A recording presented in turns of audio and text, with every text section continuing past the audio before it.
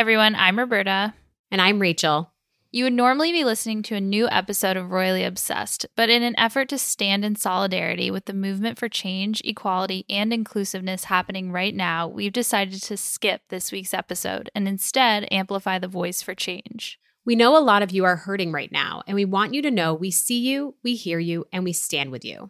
Royally Obsessed will be back next week, but in the meantime, we encourage you to donate to Know Your Rights Camp, a nonprofit organization that aims to advance the liberation and well-being of Black and Brown communities through education, self-empowerment, mass mobilization, and the creation of new systems that elevate the next generation of change leaders. We support them in their mission, and you can too. Visit knowyourrightscamp.com to donate and learn more. We also wanted to shout out the Queen's Commonwealth Trust message.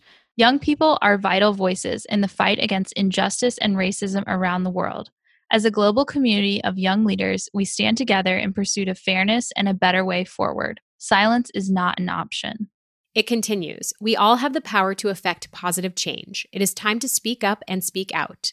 Time to have uncomfortable conversations with ourselves and with others. Time to educate ourselves and unlearn. Time to come together and build a better future as one. Together, let's create the change we desperately need.